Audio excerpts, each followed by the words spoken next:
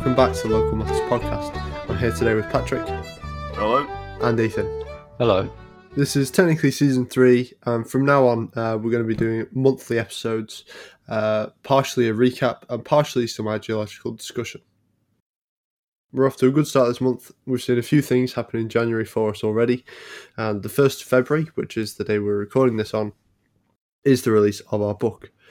So we're going to talk about that. We're going to talk about a few other things, and then we'll finish off by talking about the first chapter of our book.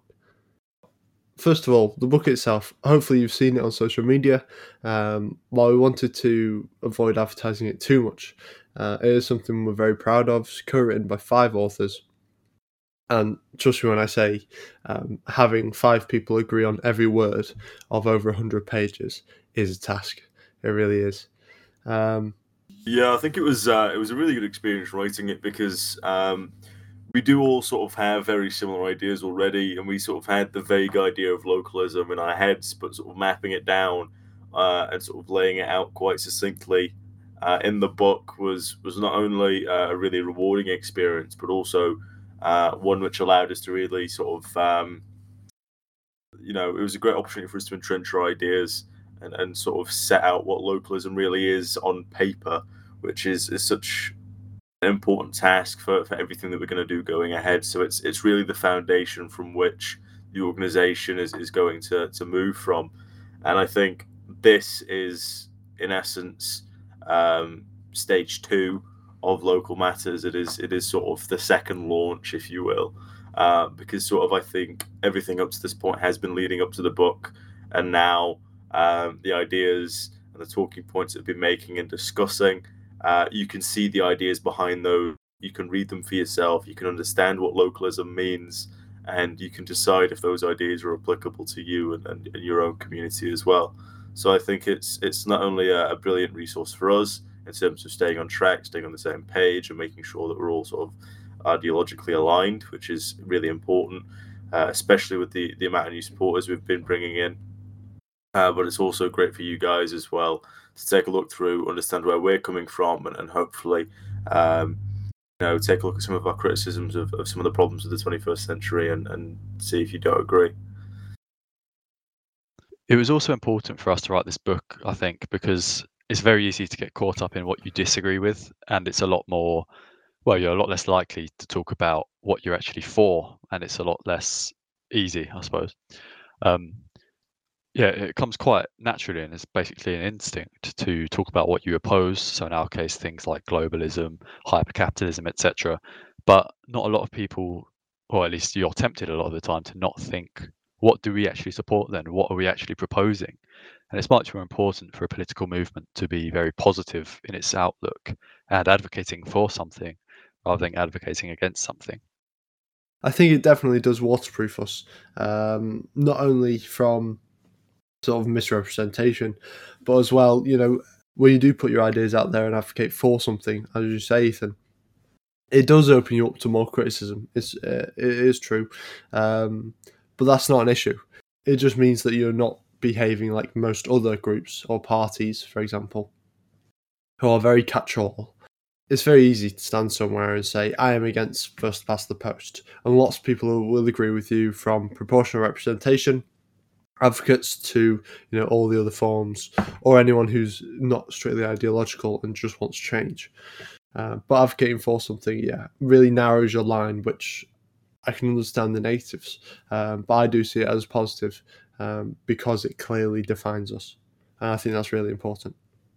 It's actually surprisingly common, as you said, in modern politics to just be positioned against things. Even the biggest party, in terms of vote share at least, in the country, the Conservatives, they're pretty much now just the anti-Labour party. They're very pro-status quo, if you know what I mean, and they don't actually advocate for anything except possibly doing what Labour's doing a little bit slower. And that's why I think it's important to really clearly hash out ideas and define our positions, draw our lines in the sand, because it's very tempting, as you said, to just look at and attack the symptoms of an issue.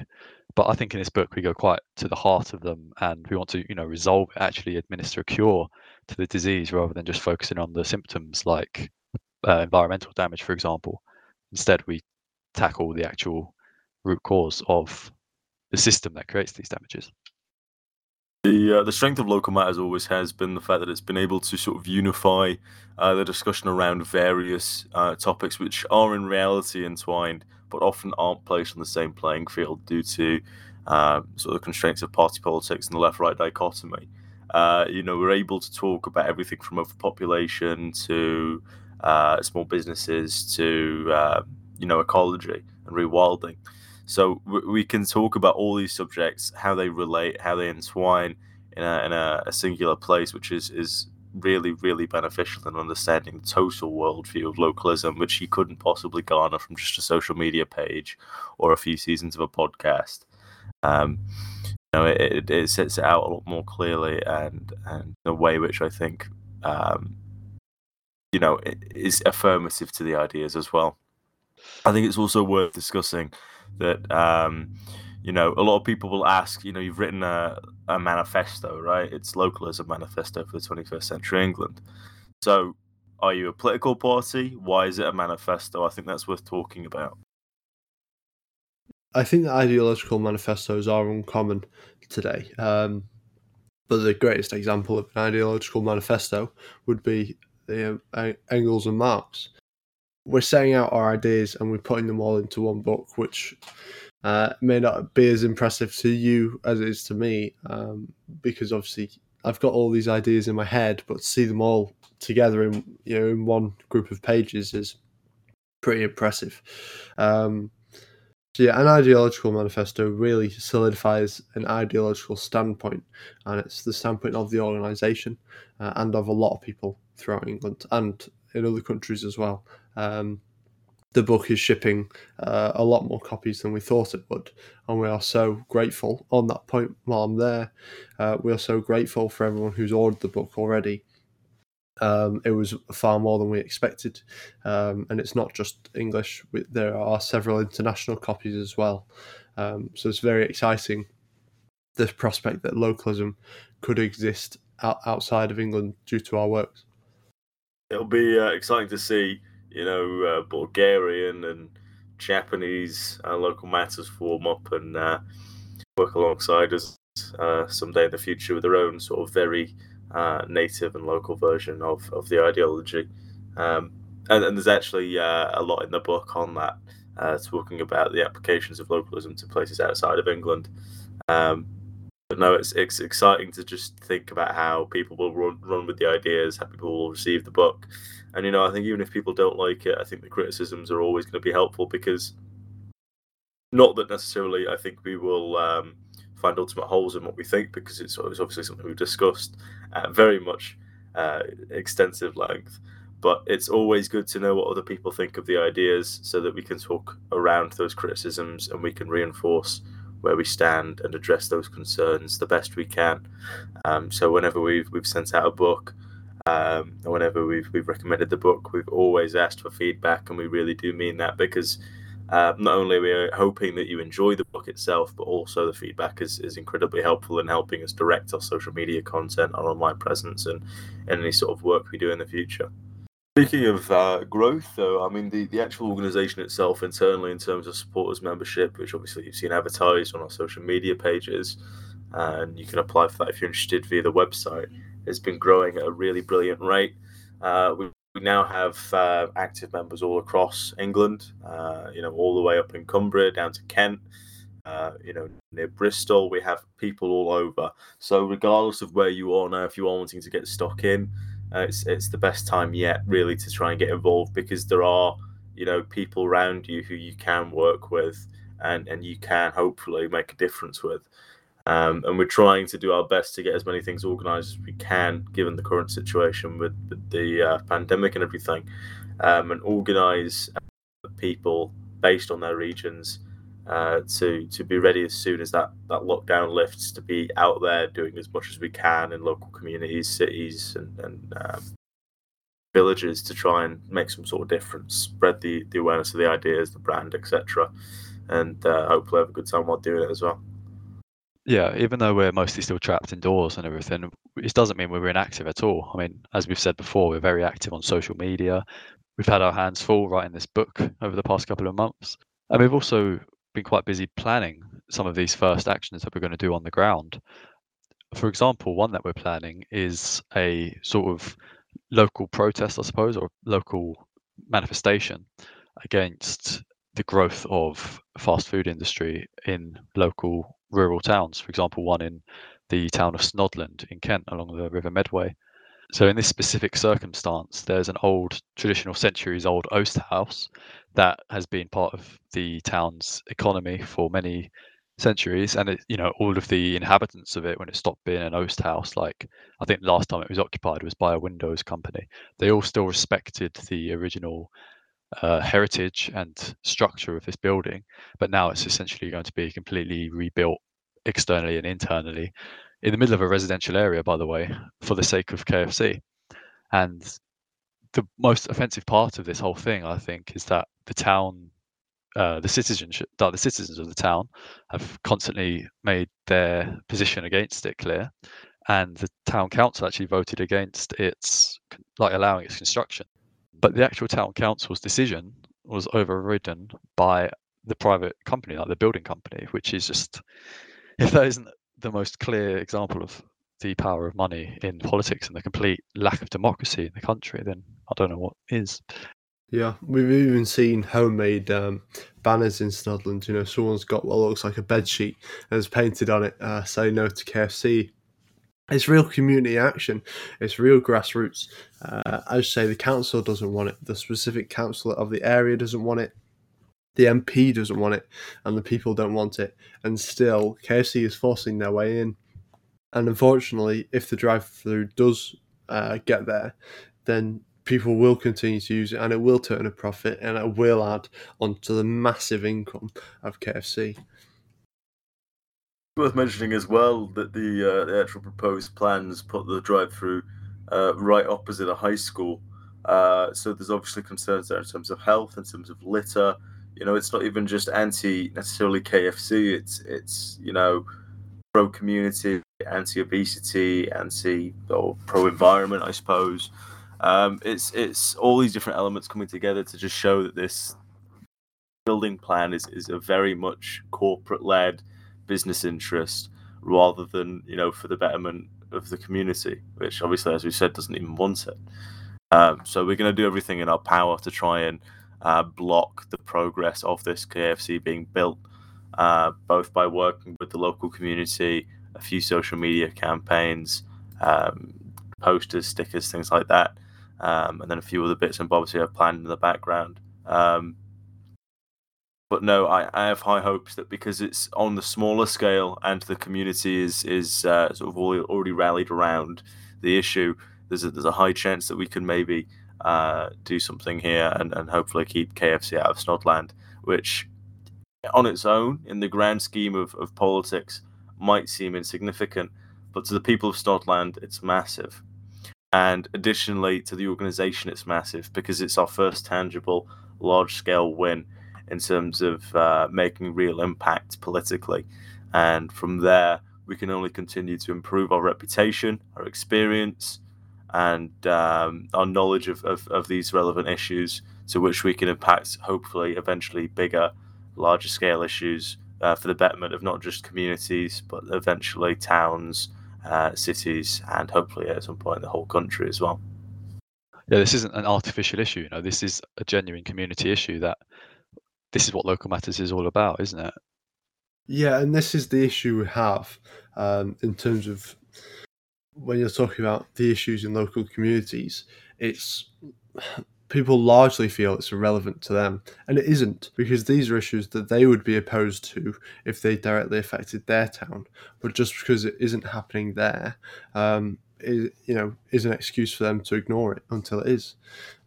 This is why issues like Snodland, where everyone has come out against the KFC, are so important to get around, because if it's not Snodland, then it'll be your town next.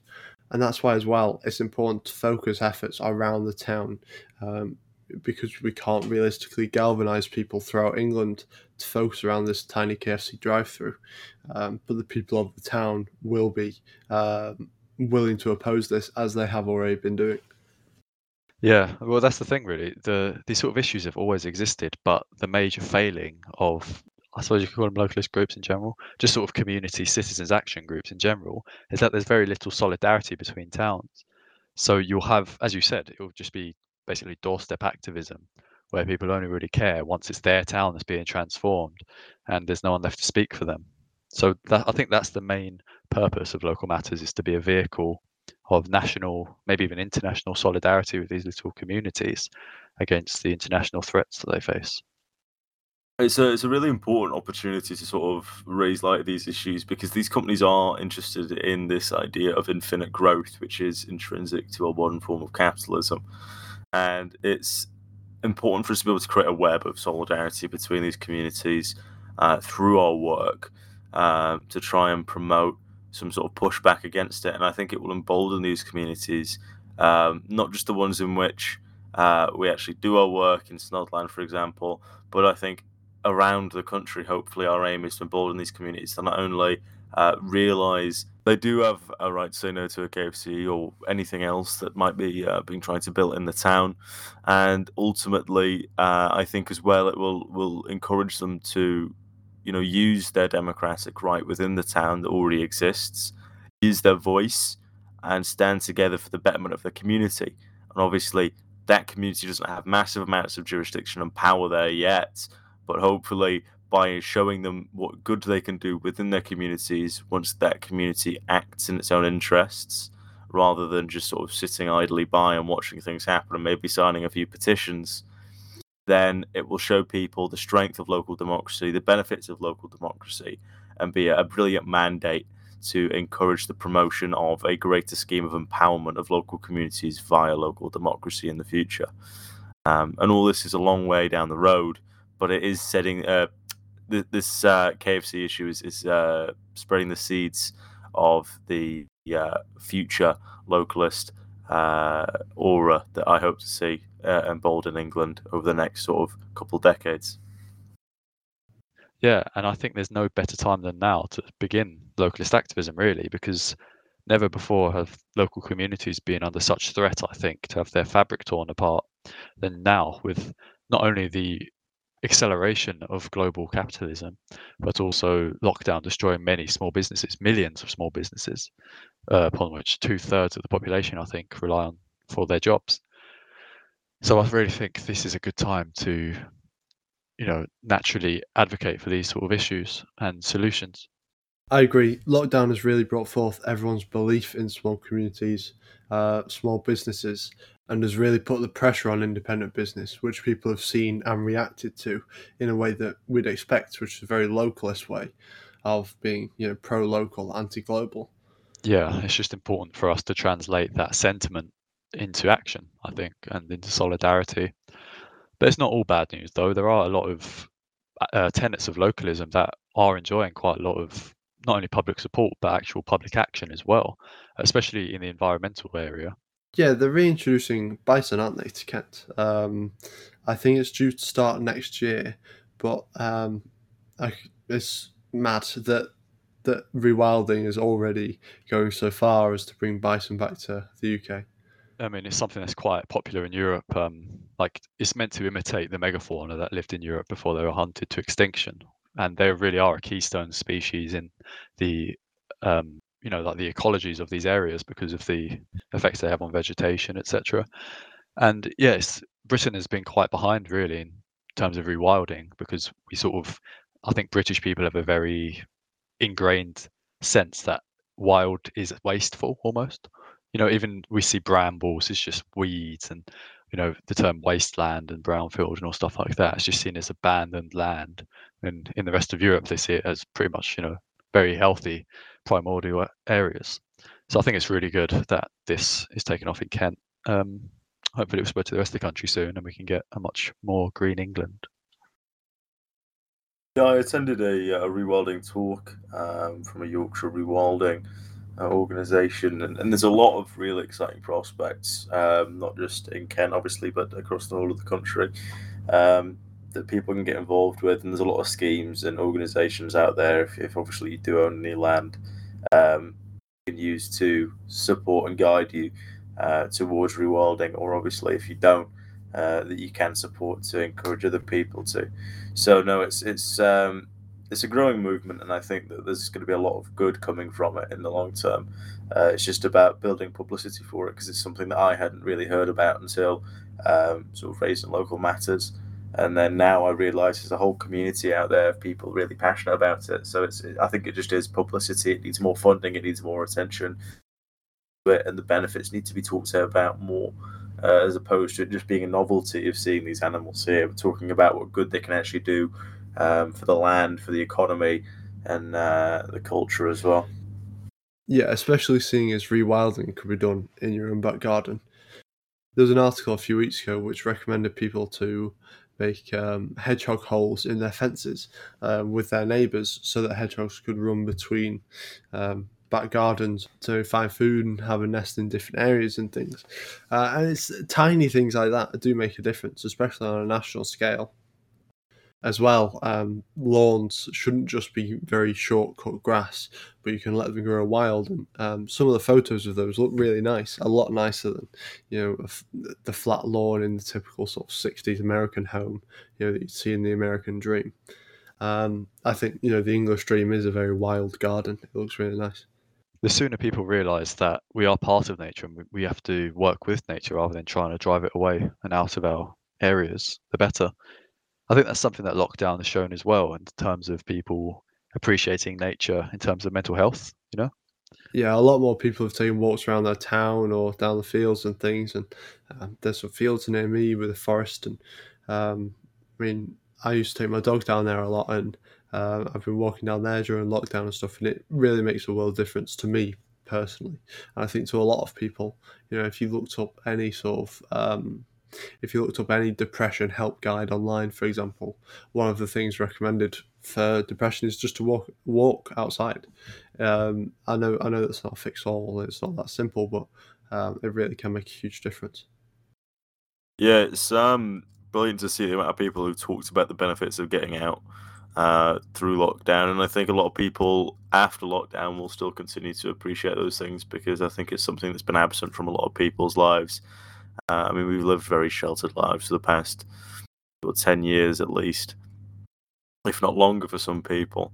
Communities have always been on the decline, and COVID has not only seen a rise in that, but also it's seen a reconnection with nature. And I think people will not forget the health benefits of that, and I think we'll appreciate them more, not only to their own benefit, but to the benefit of nature as well, hopefully in the long term after COVID. I hope so, and the community benefit as well. For example, a lot of people came out when lockdown first started, especially. A lot of people came and were doing shopping deliveries for the elderly and things who couldn't leave their home. It's not only reignited nature, but reignited community. Absolutely. That's interesting, actually, that you say that you think it won't go away, or at least you hope it won't go away after lockdown, Patrick, because I remember you saying to me a while ago that you think once all the restrictions are lifted, it will be hyper-consumerism like we've never seen before. Do you still think that? Yes, I think that you will see really bad consumerism. I think there will be a lot of pent-up steam. But additionally, I think that the dust will settle, and I think there will be certain things which are remembered. So people might go back to consumption habits that they had prior to lockdown. They might be even worse than before for a while, especially in terms of nightlife. I can imagine there's going to be a lot of people getting very drunk and do some very stupid stuff. But I think long-term people aren't going to forget lockdown. And I think after the initial shock of being free, quote unquote, comes through people, after that's sort of worn off, I think there'll be a lot more, how would you say it? I think there'll be a lot more understanding, a lot more respect for what we had in lockdown, and a lot more appreciation for the freedom that we have now. Or at least I hope so. I also think there's a high likelihood that there still will be a massive spike, or I'm almost certain there will be a massive spike in consumption as well, especially in terms of businesses and whatever else. But I think, honestly, it's a time in which I'm not too upset about the thought of consumption. I think there's going to be a lot in terms of negatives. I think there's going to be a lot of people who get injured and stuff, especially on a night. But I think the businesses need it.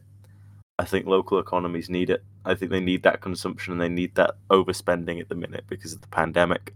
So as much as I would never want to promote consumerism or consumption at dangerous levels, I think at this sort of stage, I don't think it would do us that much harm as opposed to normal consumption. I think it'll sort of level itself out, and hopefully those benefits of lockdown will stick through in sentiment, at least with some people, especially in sort of smaller communities.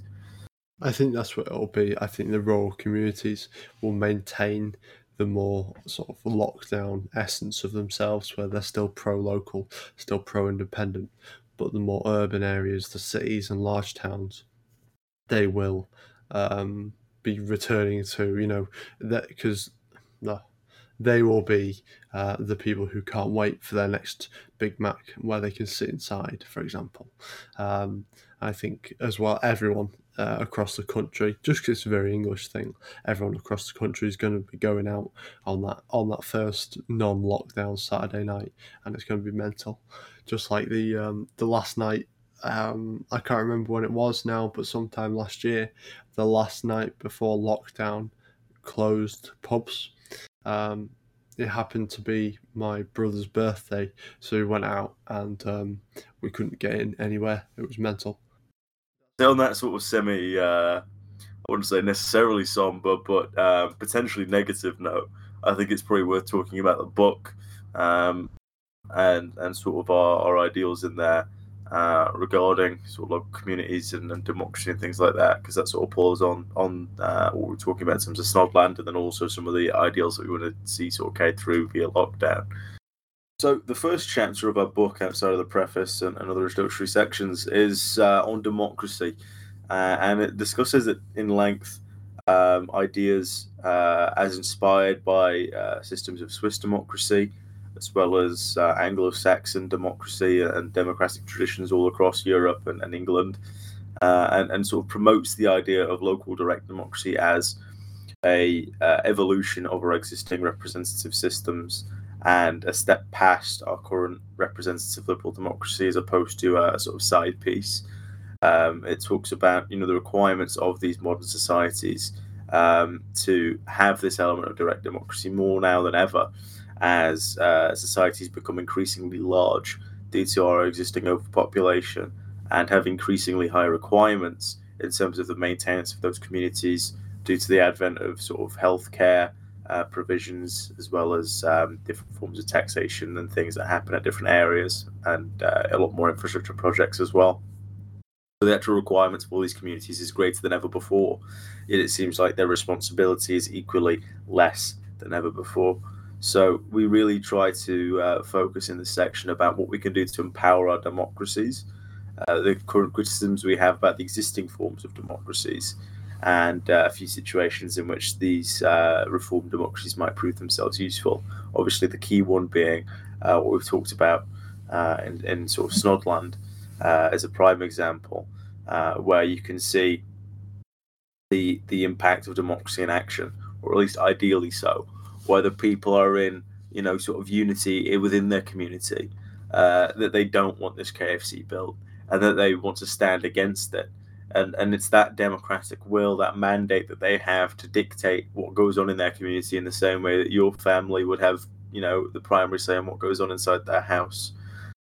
That really is a very clear-cut example of what we see as community action, direct democracy, in terms of the protection of community interests.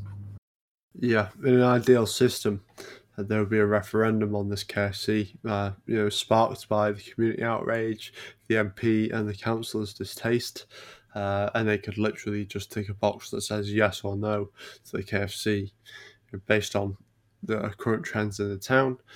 People would ultimately vote not to have the KFC, and the referendum would mean that KFC could not illegally plant themselves in that town.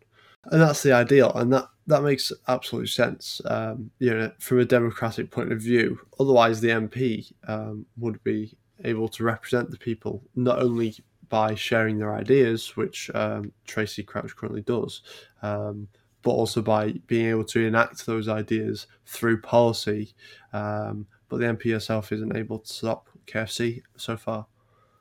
It's a classic example of that need to growth, if you know what I mean, without regard to people's actual needs. Because I doubt the people that live in that little residential area, well, I don't just doubt it, I know, because they are opposed to it. We know that they thought, oh, I'm suffering because I don't have a KFC down my street. But the company just knows that they can create that need in people, if you know what I mean, and they can foster this reliance on fast food. So yeah, as you said, we really should have systems in local areas that let people defend their needs in a way, if you know what I mean, by defending themselves from this predatory expansion through, as you said, Swiss-style democracy, which has things like optional referenda, or even just more power to the town councils. Yeah, there is already a Costa and a McDonald's in progress in the same town. And I mean, you can look at this from several angles: the obesity crisis, the democratic point that the people don't want it, the fact that it's down the road from a school, so you could call that predatory in a way, because you can expect kids to go there on their lunchtime and things, especially it's not necessary, and then not even just the fact that KFC is going to the town, but then the ramifications of it being at the Oast House, which is from the 1800s, and that's going to be sort of destroyed and remodeled, or not destroyed, but disfigured, so they can be an effective drive-through for KFC. All these elements. And yet we can't put a stop to it in our current system. But with a localist system, we could make tangible change on a local level, because it wouldn't depend on national scale outrage for there to be a law put in place to stop KFC doing this. It would just require local outrage, because that's the people who care, because that's the people it affects. Exactly. I think it's really important to focus on the idea that it's not about the empowerment of the national, it's the empowerment of the local, which sounds quite obvious at face value, but any sort of step away from a very liberal form of capitalism, let the markets do what they want, is seen as socialism, and it's seen as greater state control, when localism is advocating for the exact opposite of that, in a sense that, yes, it wants to empower democracy and politics, but it doesn't want to empower it at the state level. It wants to empower it at the local level, to which point it is accountable, and it does bend to the will of the people in that local area.